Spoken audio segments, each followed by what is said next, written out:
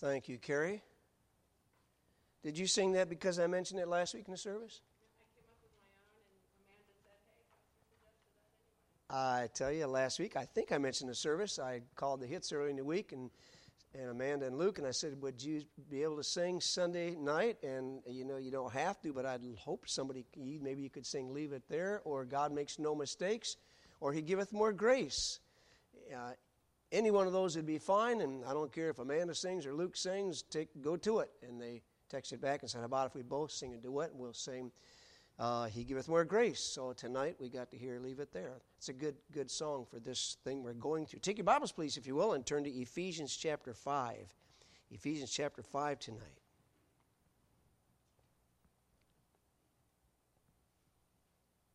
I kind of like the way we're sitting in the auditorium. I really do. Especially this morning and tonight too, because it's like there's people everywhere. I like that. I mean, it's just like a clump over here. I'm not calling you clumps, but clump over here, a little clump over here, a little clique over here. You know what a clique is, don't you? You know what a clique is? Definition of a clique?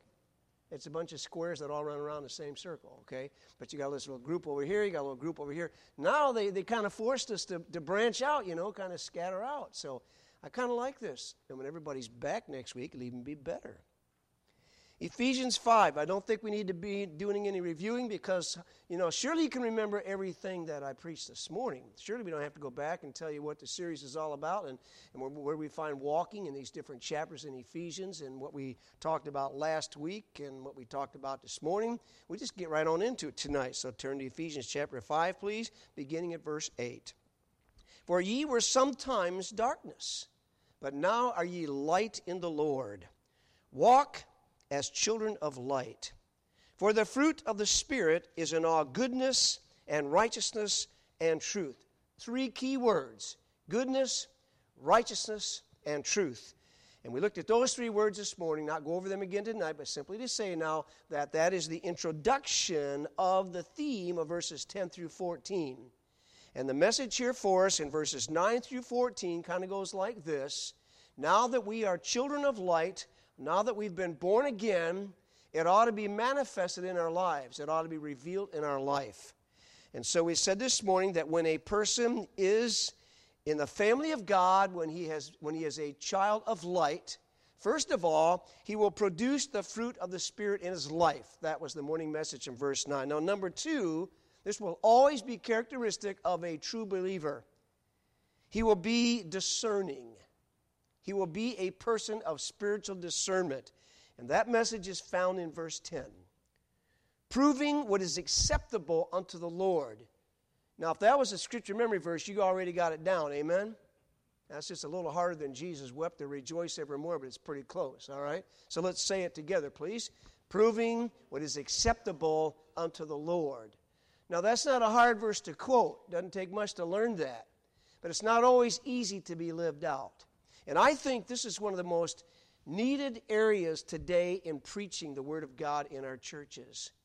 Passages like this and verses like verse 10, proving what is acceptable unto the Lord. So let's kind of work our way through this passage tonight. First of all, with beginning at verse 10, what does the word proving mean? Because this is key.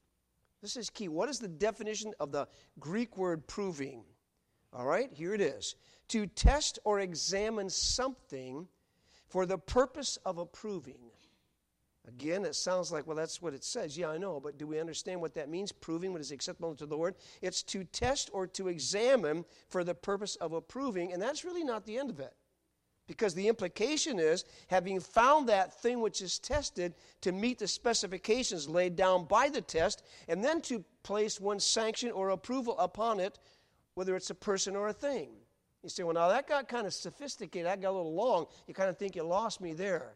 No, it's not that hard, but it is really a great definition of what it means to prove. Proving is acceptable unto the Lord. So let me just read it all together now without stopping. Proving, to test or examine for the purpose of approving, and having found that the thing tested meets the specifications laid down by the test, then to place one's sanction or approval on the thing or person tested. There's a good illustration of that, I think, just a few chapters over. Go to 1 Timothy chapter 3. I could quote this verse for you, but maybe it's good for you to see it. 1 Timothy chapter 3. 1 Timothy 3 is one of the two passages in Scripture that give the qualifications for the pastor, and it's also the passage of Scripture that gives the biblical qualifications for the deacon. And in chapter 3, verse 10, we read these words about the qualification for a deacon. And let these also first be, what's the next word? Proved. Let these also first be proved, then let them use the office of a deacon, being found blameless. So if you think of the definition, it's to put a man to the test, to see if he meets the specifications laid down by this test, and hopefully then he will be approved and sanctioned. And you can relate to that. We have in our Constitution some guidelines about a deacon. But it's not like a whole list. It's just really the Constitution is just basically how long does a person have to be a member before he can serve on the deacon board? You say, well, I don't think that's important. I mean, somebody come walking in the door. If he looks godly, get him on the board. Okay? If he comes from a great church, I mean, that ought to do. Just get him on the board. Get going here. No, God says it doesn't work like that. Okay? It's a matter of observing a man for a while and see if he's really faithful. See what place the Word of God has in his heart and in his life. See if he's a man of prayer. See if he's a man who shows his love for others. See if a man who's faithful in attendance at church and the services, and see what is his relationship with Christ? Can he be dependent upon? What about his family? What about his wife? I mean, there's a lot of things. And 1 Timothy 3 gives those biblical qualifications, one of them being he's got to first be tested and proved before he's ready to serve as a deacon. So back in our text tonight, Ephesians 5:10, we're supposed to prove what is acceptable unto the Lord. What does the word acceptable mean, or acceptable? It means well-pleasing. Very simply, it means well-pleasing. Now think about this now, because the idea here is regarding spiritual discernment. There are a lot of things out there to do or not do. Amen? And how in the world are we supposed to know what's right and what's wrong? How are we supposed to know? Because people have all kinds of ways of sorting this out and trying to say, well, okay, I think this is okay. Yeah, I can do that. No, I don't think I can do that. I think that's obviously wrong. Well, that's probably right. And what we do is we kind of look at what we think, how we feel about it, from how we view things, and then we probably say, okay, now what about my Christian friends? What's on their list, so to speak, and what do they do, what they don't do? And well, he's a pretty good guy, so I think I can kind of follow. Well, she's got a few little problems, so I don't know if we want to go that direction here. It's like, okay, well then what about churches? What do all these churches believe? And then when we get really all desperate, say, let's just Google it. Okay? Google it? No, we are supposed to put everything to the test to see if it is approved, if it's well-pleasing to Jesus Christ. And I don't say this with joy. I say this with sadness. In the average Christian's mind today, this is probably a fair question. So who cares about Jesus? Who cares about what he thinks? Who cares about what's approved by him? Who cares about what's well-pleasing to him? I mean, I think I can figure this out on my own. I think I've got Christian friends I can rely upon. I'll just go by to church. No, proving what is acceptable unto the Lord. And I jotted down just a few things here that maybe we want to remember. First of all, and I'm going to use the phrase, I don't like the phrase, but here it is, but you know what I mean, okay? I'm probably going to be misjudged by this, but here we're going. He's the one who wrote the rule book. Say, oh no, we can't be talking about the Bible being a rule book. There's nothing really wrong with that statement. Jesus Christ, God, is the one who wrote the rule book. Amen? He's the one, you don't like that? Okay. He's the one who gives us the standard to go by. Because the standard that we have to have everything checked out by is the Bible. That's the ultimate test. What does God say about this in the Word? And so is it really acceptable? Is it well-pleasing to Jesus Christ? The answer is, if it's in line with the Word, absolutely. If it's not, it's got to go. Well, think about Jesus Christ. People don't care about him anymore. Oh, he's the one who created us. Amen? We owe our existence to him. I think he's pretty important. He's the one who sustained us since he got us born. I mean, he has sustained me now for quite a few years. Don't laugh, please. 75 years, that's a long time to sustain this guy. But I'm still here breathing because of the grace of God, the power of God, that Jesus Christ not only created me, He's the one that keeps me alive. And I owe a lot to Him. I owe every breath to Him. I owe my energy to Him. I owe my finances to Him. I owe everything to Him. My time, you can make the list as long as you want to. And He doesn't matter. He really matters. He made us and He has sustained us. Number 3, He's the one who died upon the cross to save us. If we don't think of anybody, if we don't think about anything else, that's really all we need. I mean, He's the one who rescued us, so to speak, from the house when it was burning and we were inside. He's the one who saved us when we were fishing above Niagara Falls, and we got a little too close to the falls, and it's like, we got a problem here. And he's so to speak, He's the lifeguard, He's the rescue boat, He's whatever. I mean, He has done for us what no one could ever do. No one could ever die for our sins. No one could ever save us, but Jesus Christ paid the ultimate price. He died in my behalf. He died for me. I think that makes Him pretty important. When it comes to some little thing like, well, can I do that on Friday night or not? Well, okay, who died for my soul? Who died for my sins? If it weren't for Christ, I'd go to hell. I think He becomes pretty important. Number 4. He not only died on the cross and rose again to save me, but He's the one who forgave me when I believed upon Him. I mean, He did the work so that I could believe, but He's also the one who forgave my sins when I repented of my sins and trusted Him. He's my Savior. Oh, by the way, that's not all. He owns me because the Spirit of Christ indwells me. What? 1 Corinthians 6:19. What? Know ye not that your body, this body that decides what am I going to do tonight after church, what am I going to do on Saturday afternoon, and how about Friday night after work, and is this right or is this wrong? Can I go there? Can I read this? Can I watch that? Can I listen to this? Can I dress like this? Can I whatever else? It's like, well, listen, it's God's choice. Know ye not that your body is the temple of the Holy Ghost, which is in you, which you have of God? You are not your own. You are bought with a price. How's the rest of the verse go? Do you know? Therefore, glorify God in your body and your spirit, which are God's. He owns me. He indwells me. Oh, by the way, He's the one to whom I'm accountable. During my life, I'm accountable to Him. And after I take my last breath on this earth, I'm accountable to Him. 2 Corinthians 5, 9 and 10. We shall all appear before the judgment seat of Christ. We shall all appear before the judgment seat of Christ, that everyone may receive the things done in his body according to he hath done, whether it be good or bad. I mean, we will stand before Christ. Romans 10, 14 rather. So then every one of us shall give an account of himself to God. And we need to think about that. Because in some sense, as people, we are accountable to different people in our relationships with others. We have accountability factor with children to parents, husband and wife to each other, sometimes team members to a coach, and employees to an employer, and so forth. In all different situations of life, there's usually somebody who's over us to whom we are accountable. You say, oh, well, now the pastor, he's not under anybody. He's in charge. No, I'm just an under shepherd. Don't ever forget that. I'm under the chief shepherd, the Lord Jesus Christ. That is huge accountability.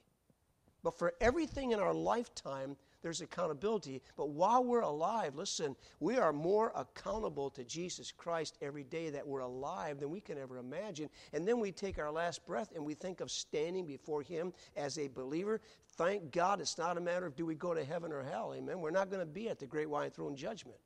But we shall all Christians appear before the judgment, listen now, before the judgment seat of Christ. And I thought about this as I worked on the message, for me and for you. When I stand before Jesus Christ at the judgment seat of Christ, would you agree with me? It really won't matter ultimately what I thought about what's right or wrong. Won't matter. It matters to Him.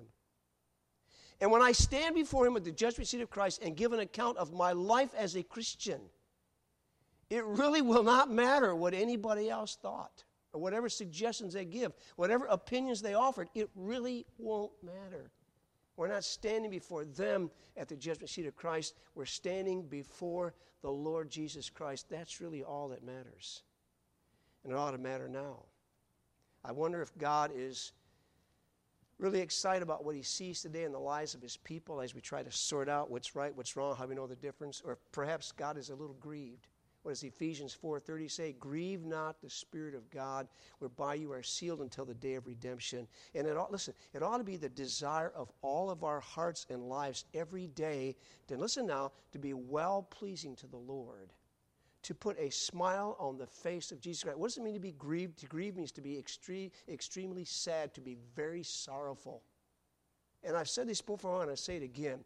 Do not let somebody come along and say, well, this whole idea of putting a smile on the face of Jesus Christ and being acceptable to Jesus Christ and seeking to honor him that he might be pleased, it's just all legalistic teaching. That is not legalistic teaching. This is absolute Bible, proving what is acceptable unto the Lord, what is well-pleasing to the Lord. So how do we do this? Verse 10, proving what is acceptable unto God. How do we do this? Number one, we have to examine the Scriptures. If we're going to put something to the test and see if it meets approval, if it's well-pleasing to the Lord, how do we do it? We have to at least be a student of the Bible. We have to know what the Bible says, because this is the standard to go by. This is that which, everything has to be tested by this book.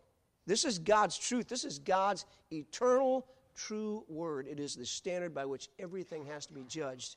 And I think part of the problem, Ted, is that there's so many people that are not knowledgeable of the Bible.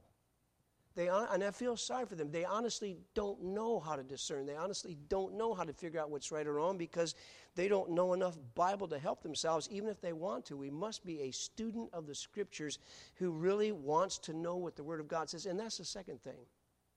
We have to be surrendered. We have to have humility about this thing. We have to be willing to say, listen, I want to know the will of God. I really want to know what's right. I want to know what's wrong about anything. I mean, I don't even know where to start in the Bible to figure it out. By the way, I've compiled a list. What is it, 22? I have a list of 22 questions through the years I put together, a list of 22 questions with Bible verses, at least one or two or sometimes three Bible verses that show where every question comes from. And if you want that list, if you're here tonight, if you're watching on Facebook, if you want that list, it's huge. It'll be a great help to you. Just a question, and then where's that coming from in the Bible? 22, that's a lot. I mean, there's a lot in this book to help us if we want to help.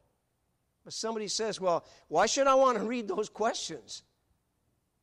Why should I want to look at those verses? Because I might come across something that I really like doing, but it's like, there goes that. You ever thought that? It's like, if I learn too much Bible, it might really restrict me. I mean, I kind of feel restrained right now a little bit, but if I really get into this Bible thing and learn these Bible verses and see these standards that God has, that could kind of cramp my lifestyle. And, the thing that I really do enjoy doing and I have no problem with might become a problem to me. I don't think I want to go there. I mean, I say this kindly, really sincerely kindly. That is a sad way to live as a Christian. Would you agree with that? It's really a sad way to live. And it doesn't sound, I'm not saying you're not saved, it doesn't sound like the mind and heart of a true Christian to ever say, if I learn more of the Bible, it might cramp my style and I would lose some fun. I would hope that everyone tonight in this auditorium, every single person who names the name of Christ, I would hope that you would have a heart that says, listen, the most important thing is not what do I want, what do I think? The most important thing is not what is anybody or everybody else saying. The most important thing is, Lord, what wilt thou have me to do? And with your help, I'm going to be a student of your word. I want to have an open mind, an open heart that is submissive to your will. And if you show me something in my life that needs to change, it will be a privilege indeed to change it. That's the heart of a true believer who is walking with the Lord. So there must be a knowledge of God's word, and there must be a humble heart that surrenders to the Lord in his word. We're going to come right back here, but go to Romans chapter 12 for just a moment. Romans chapter 12.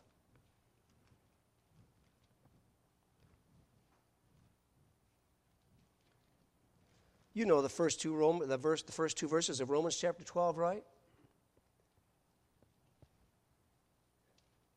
Romans 12, 1 and 2. I beseech you, therefore, brethren, by the mercies of God, that you present your bodies a living sacrifice, holy, acceptable unto God, which is your what? Reasonable service. See, that's the surrender part. I beseech you, therefore, brethren, by the mercies of God, that you present your bodies a living sacrifice, holy, acceptable unto God, which is your reasonable service. And then verse 2, and be not conformed to this world, but be ye transformed by the renewing of your mind. So don't let the world stamp you into its mold. It's often the phrase we hear. Don't let your lifestyle be conformed to the world, but rather make sure your lifestyle is conformed to Christ within. That's the meaning there. And be saturated with the Word of God. But look at the last part of verse 2. That ye may prove, there's that word prove, there it is, that you may prove what is that good and acceptable and perfect will of God. How wonderful. That we can put everything to the test. We can be saved. We can be surrendered to the Lord. We can be separated from the world. We can be saturated with the Word of God. And as a result, what we basically are doing is putting ourselves in a place where we can prove what is God's perfect will for our lives. It's a wonderful thing. Dr. Frank Gabeling said this, those who live as children of light, in verse 8, will continually be endeavoring to ascertain what is the will of God in every situation so that all that they do may satisfy Him. So that's the first step here. The result of being saved and having this goodness, righteousness, and truth and living in those three things is that it will always lead to a desire of discernment, knowing I have the will of God to consider and I want to know what's well-pleasing to the Lord. Number 2, this person will separate himself from all evil works. And then he will go the next step also. He will reprove those who do those things. Look at verses 11 and 12. We spent most of our time on 10. Just briefly, please, 11, 12, and then 13 and 14. And have no fellowship with the unfruitful works of darkness, but rather reprove them. For it is a shame even to speak of those things which are done of them in secret. Once again, and have no fellowship with the unfruitful works of darkness, but rather reprove them. For it is a shame even to speak of those things which are done of them in secret. Fellowship means to share in company with, to co-participate with, to be a partaker of. And it says, have no fellowship with, none whatsoever, no fellowship with, no co-participation with, no sharing in, not being a partaker of the unfruitful works of darkness. Well, what is an unfruitful work of darkness? Answer, 3 letters. What is any unfruitful work of darkness? What is it? Sin, that's what it is. And we're not going to go back. You can read especially Ephesians 4, the whole chapter. And you can read the beginning of chapter 5. Remember, I had a whole list of them last week on Sunday morning from chapter 5, verses 4, 5, and 6 there. I mean, it's like anything that is contrary to the Word of God is an unfruitful work of darkness. It's of the flesh, it's of the devil, it's of the world, it's not pleasing to the Lord. And God says, no, don't go there. Do not join in with that. Do not participate in anything that is sinful. Have no fellowship, no participation with the unfruitful works of darkness. But he says, rather, reprove them. What do you think it means to reprove? Just guess. Reprove. What's a synonym? What does it mean? Again, try it. I heard correct. I heard chasten. That's part of it. Mainly, really, to rebuke. Did anybody say rebuke? To reprove is to rebuke. Definition of reprove. It's speaking out against. God says, don't just separate yourself from it. Say something. Now, how do we reprove sin? We can reprove sin in one of 2 ways. We can reprove it silently by simply walking away, right? We don't have to say a word. We just don't participate. Like it's like getting close to Super Bowl and you're at work. I often give this illustration. And all the guys, all the people in the office are putting in all their bets and everybody's putting in their money in. And then whoever gets the closest to the final score, etc., then you get all the money. And everybody's doing it. It's kind of the annual fun thing here. And you just don't participate. If you never say a word, somebody will figure out, I think he has a problem with this. And that becomes a silent rebuke, reproving without saying a word. But then there's also the time when it's wrong just to walk away and not say anything.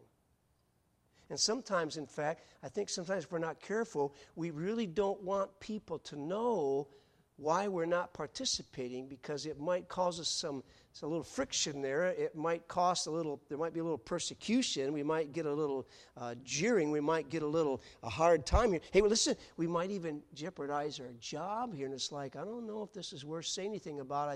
I'm not going to participate, but I hope nobody asks me why. You know, kind of the coward's way out. No, sometimes we're just not in it. We just don't do it. And other times, when God really speaks to us and says, well, don't just leave them wondering. Tell them why. Say something. It's all here. Have no fellowship with the unfruitful works of darkness, but rather reprove them. Reprove, to refute, to admonish, to convict, to convince, to tell a fault, to rebuke. I mean, it's all in the definition. And you know, we don't do that much anymore. I could preach a whole message on just why don't we? But I don't have time to do that tonight. It is not easy. I think all of us would admit it is not easy to go the next step and just say, I'm not going to be involved in that. I'm not going to join in that sin. I will not do that. That's not always really hard, but the hard part is then opening our mouth and telling somebody why we don't. And it's got to be more than just, I just don't believe it's right. You know, it doesn't sound like fun to me. You know, it's like, I don't know, I just don't feel comfortable about it. It's like, no, I can't do that because I believe the Bible is the Word of God. Jesus Christ is my Savior. And there's a verse in the Bible that really does include this situation. And I don't want to be offensive to you, but let me just read it to you. And let me just tell you what God says. Hope you understand, okay? However you want to say it. But if you're going to speak out against sin, listen now, there has to be a biblical basis for your disagreement. There has to be a Bible reason that you have chosen to say no. And so we're right back again to, do we know what the Bible says? Because that is the ultimate authority that everything has to be judged by. And if we're going to not participate, there's got to be a biblical reason. And if we say something, it's got to be more than hey, how does this go? Well, our church doesn't think it's right. Does that sound good to you? That's a poor report. Yeah, our church just doesn't believe it's good. Man, don't do that. Yeah, our pastor one time, he said he didn't think that was a good idea. Oh, really? Their pastor may think it's a great idea. You know, it's not the church, it's not the pastor. It's like, what does the Bible say? So God says, have no fellowship with the unfruitful works of darkness, but rather reprove them. Oh, he goes another step. He tells us something else to consider. Look at this. For it is a shame even to speak of those things which are done of them in secret. Would you agree with me? Please listen. I hope you will. We don't have to know about everything bad out there. Can I say it again? We don't have to know about everything out there that's bad. I don't even know the reference. I think somewhere in Romans, maybe 16 someplace, we should be simple concerning evil. We don't have to know all the bad stuff. And I'll tell you something else. Some things, God says, they are so bad, we don't ever even talk about them. It's a shameful thing even to speak about some things that are done by sinners, usually in private. So we don't have to know all the junk out there.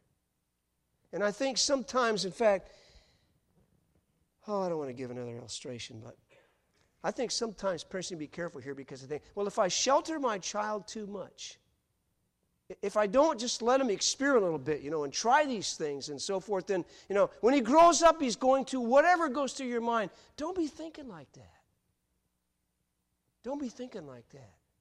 Say, well, I know it's bad myself, but he's just got to find out for himself. No, if you know it's bad for yourself, if you know it's wrong, then you ought to do all that you can to keep your child, your young person, from doing something that's wrong. And sometimes it's something you don't even talk about.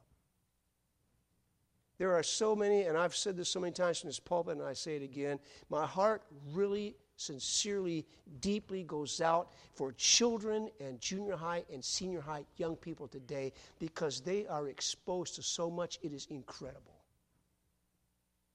My wife was having devotions the other day. Out quite often like she does, she'll run through McDonald's, get a Coke, and sit out at the parking lot at Ollie's and have her devotions. And after her devotions, she turned on the radio, and because she thought Jay Vernon was McGee. She said, I kind of like the guy, Okay, Jay Vernon McGee.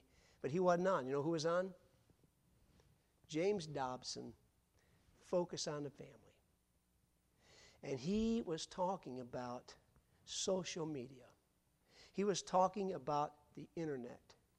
He was talking about cell phones and what he believes that they have done in the minds of people today, the lives of people, including Christians. And she said, Larry, I wish you could have heard what he said. Especially, I wish you could have heard what he said about children, what he said about junior high young people, what he said about senior high young people. She said, you would have been shouting, amen, that's right, exactly. She said, I wish you could have heard him. It was so good. But she said, if I remember, I hope I don't quote him wrong. If I did, shake your hand. Somewhere in there, not your hand, shake your head. Somewhere in there, I think he said, in my opinion, children should never have a smartphone. Did he say that? He said, children do not need a smartphone. He said, man, I'm glad I wasn't in that program. Children, I know what you think now. You never want to hear James Dobson, okay? But he gave some reasons, and I mean, they really made good sense. You say, what's this all about? Because children today and young people, they are, and he mentioned this, we have no idea what they are seeing and listening to and watching and what they're learning just with a swipe, just with a little tap to a website, to an article, to whatever. It's like, oh, why wouldn't we want to shelter them from that all we can? Just keep them from it. He says, it is a shame even to speak of those things done in secret. And then look at 13 and 14, just a couple of comments and we're finished. Look at this. But all things that are reproved are made manifest by the light. For whatsoever doth make manifest is light. Wherefore he saith, awake thou that sleepest, and arise from the dead, and Christ shall give thee light. Just especially verses 13, please. Especially verse 13. But all things that are reproved are made manifest by the light. For whatsoever doth make manifest is light. So the fourth thing about a Christian, he will be serving the Lord by revealing God's standard of good and evil to others. So could I summarize? Just make a statement. I can explain verse 13, I think, in one sentence. Here it goes. By our obedient actions, what actions? Separating ourselves from and reproving evil works, we will be serving God, assisting Him in revealing to mankind what is really wrong, what is disapproved by God, what is sinful, what is evil, and what is really right, what is approved by God, what is right, what is okay. In other words, it's the Word of God, the light of God's Word that reveals, that manifests whether something is right or wrong. And so how in the world are people, unsaved people, unsaved people ever supposed to figure out what is right and what is wrong? Not that they want to know necessarily. Not that they even care. Not that they're planning to change anything. It's just like, how are they supposed to even know? The answer is by what they see in the life of a Christian. Because we are children of light. We are people of the Word of God. Thy word is a lamp unto my feet and a light unto my path. Jesus is the light of the world. And light manifests what's what. Everything in the world is revealed by light. You say, turn the light on. Hey, the other day, I was walking through someplace in the church, and I saw something move along, and I thought, well, what is that? I turned on the light. It was a big old cricket. You say, what'd you do? I'm sorry, I killed it. Okay. All you insect lovers out there, I killed it. I didn't know what it was until I turned the light on. A big old cricket. Light reveals things. Light manifests things. And so the question is, how in the world is anybody in the whole world supposed to know what matches up to God's truth? How are people supposed to know? Where do you draw the line? What's a work of darkness? What's a work of light? What's something that God's for? What's something that God's against? What's pleasing to God and what is it that God doesn't like? How are they supposed to know? Light manifests, light reveals, light shows forth the truth. And by the way, have you ever heard this statement? You are the only Bible that, can you finish it? Absolutely. You are the only Bible that some people will ever read. They'll never read one page of the Bible. But God's Word, God's Bible, manifests the mind of God. And when a person observes a Christian, he may not want what he sees. He may not like what he sees. He may not want to go there. He may not want that lifestyle. He may have no desire to even talk to you and see why you do what you do or what you're thinking about here. What about this? He may absolutely not care. But doesn't he deserve the privilege of knowing, well, she's a Christian, so I guess this is how God feels about things. Well, he's a believer in Christ. So I guess maybe he probably knows the Bible. I don't know the Bible. And in their mind, they can sort some things out. They can figure some things out just by observing the lifestyle, the walk of a believer. And so we do what we do because of the Bible. We do what we do because we've sought the will of God. We've sought discernment. And so look at the passage and we'll close in prayer, beginning at verse 8. For ye were sometime darkness, but now are ye light in the Lord. Walk as children of light. For the fruit of the Spirit is in all goodness and righteousness and truth, proving what is acceptable unto the Lord, and have no fellowship with the unfruitful works of darkness, but rather reprove them, for it is even a shame to speak of those things which are done of them in secret. But all things that are reproved are made manifest by the light. For whatsoever doth make manifest is light. Wherefore he saith, awake thou that sleepest, and arise from the dead, and Christ shall give thee light. Let's pray. Let's bow our heads tonight in prayer, please. Simple questions tonight before we close. So how are you doing with discernment? That's where it has to start. I'm saved. I'm no longer a child of Satan. I no longer walk in darkness and sin, but I want to walk in the light as children of light. I want to know the will of God. I want to know what's well-pleasing to my Savior. So that takes discernment.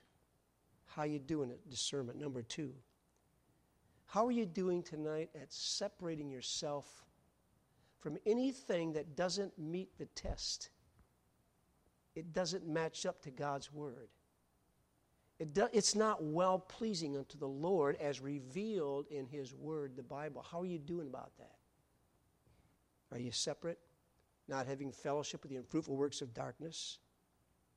Number 3 tonight, how are you doing at this reproving thing? Are you just separating yourself from sin, but not ever say anything about it? Nobody really knows why you do what you do, why you don't do what you know. No, nobody ever knows about that because you're silent, and you think somehow they're going to figure it out. No, they're not going to figure it out unless we tell them. So we don't just separate ourselves from sin. That's a good start. That's one kind of reproof, but we go the next step. We speak out. And then finally tonight, are we serving Jesus Christ by revealing God's standard of right and wrong, light and darkness, truth, by our lifestyle, so that the light is turned on and people come to figure out, oh, well, according to God, that must be bad. according to Christ, according to Jesus, that must be a good thing. Because that's what they do. See, it's not just the negatives. Maybe we've said too much about negatives tonight. What about the positive, the other side? Oh, I guess God expects that of people because that's what our neighbors do and they're Christians. See, it's both sides. Father, tonight I pray you would speak to us. We feel that we fall so far short of being what you would expect of us, what you desire for us. And yet it seems so easy as we study your word to know your mind about these things. Even today, Father, it seems like there's so much cutting corners, compromise here, a compromise there. So difficult today, Lord, to distinguish many times between a true believer and an unsaved person. I pray that we might let our light so shine before men that they might see our good works and glorify our Father, you, as you're in heaven. And may our light, Father, be that which not only leads them to know a little bit about what you think or what your Bible says, but may we be used of you, Father. I pray tonight as tools or instruments to help them say, you know, I need the Lord.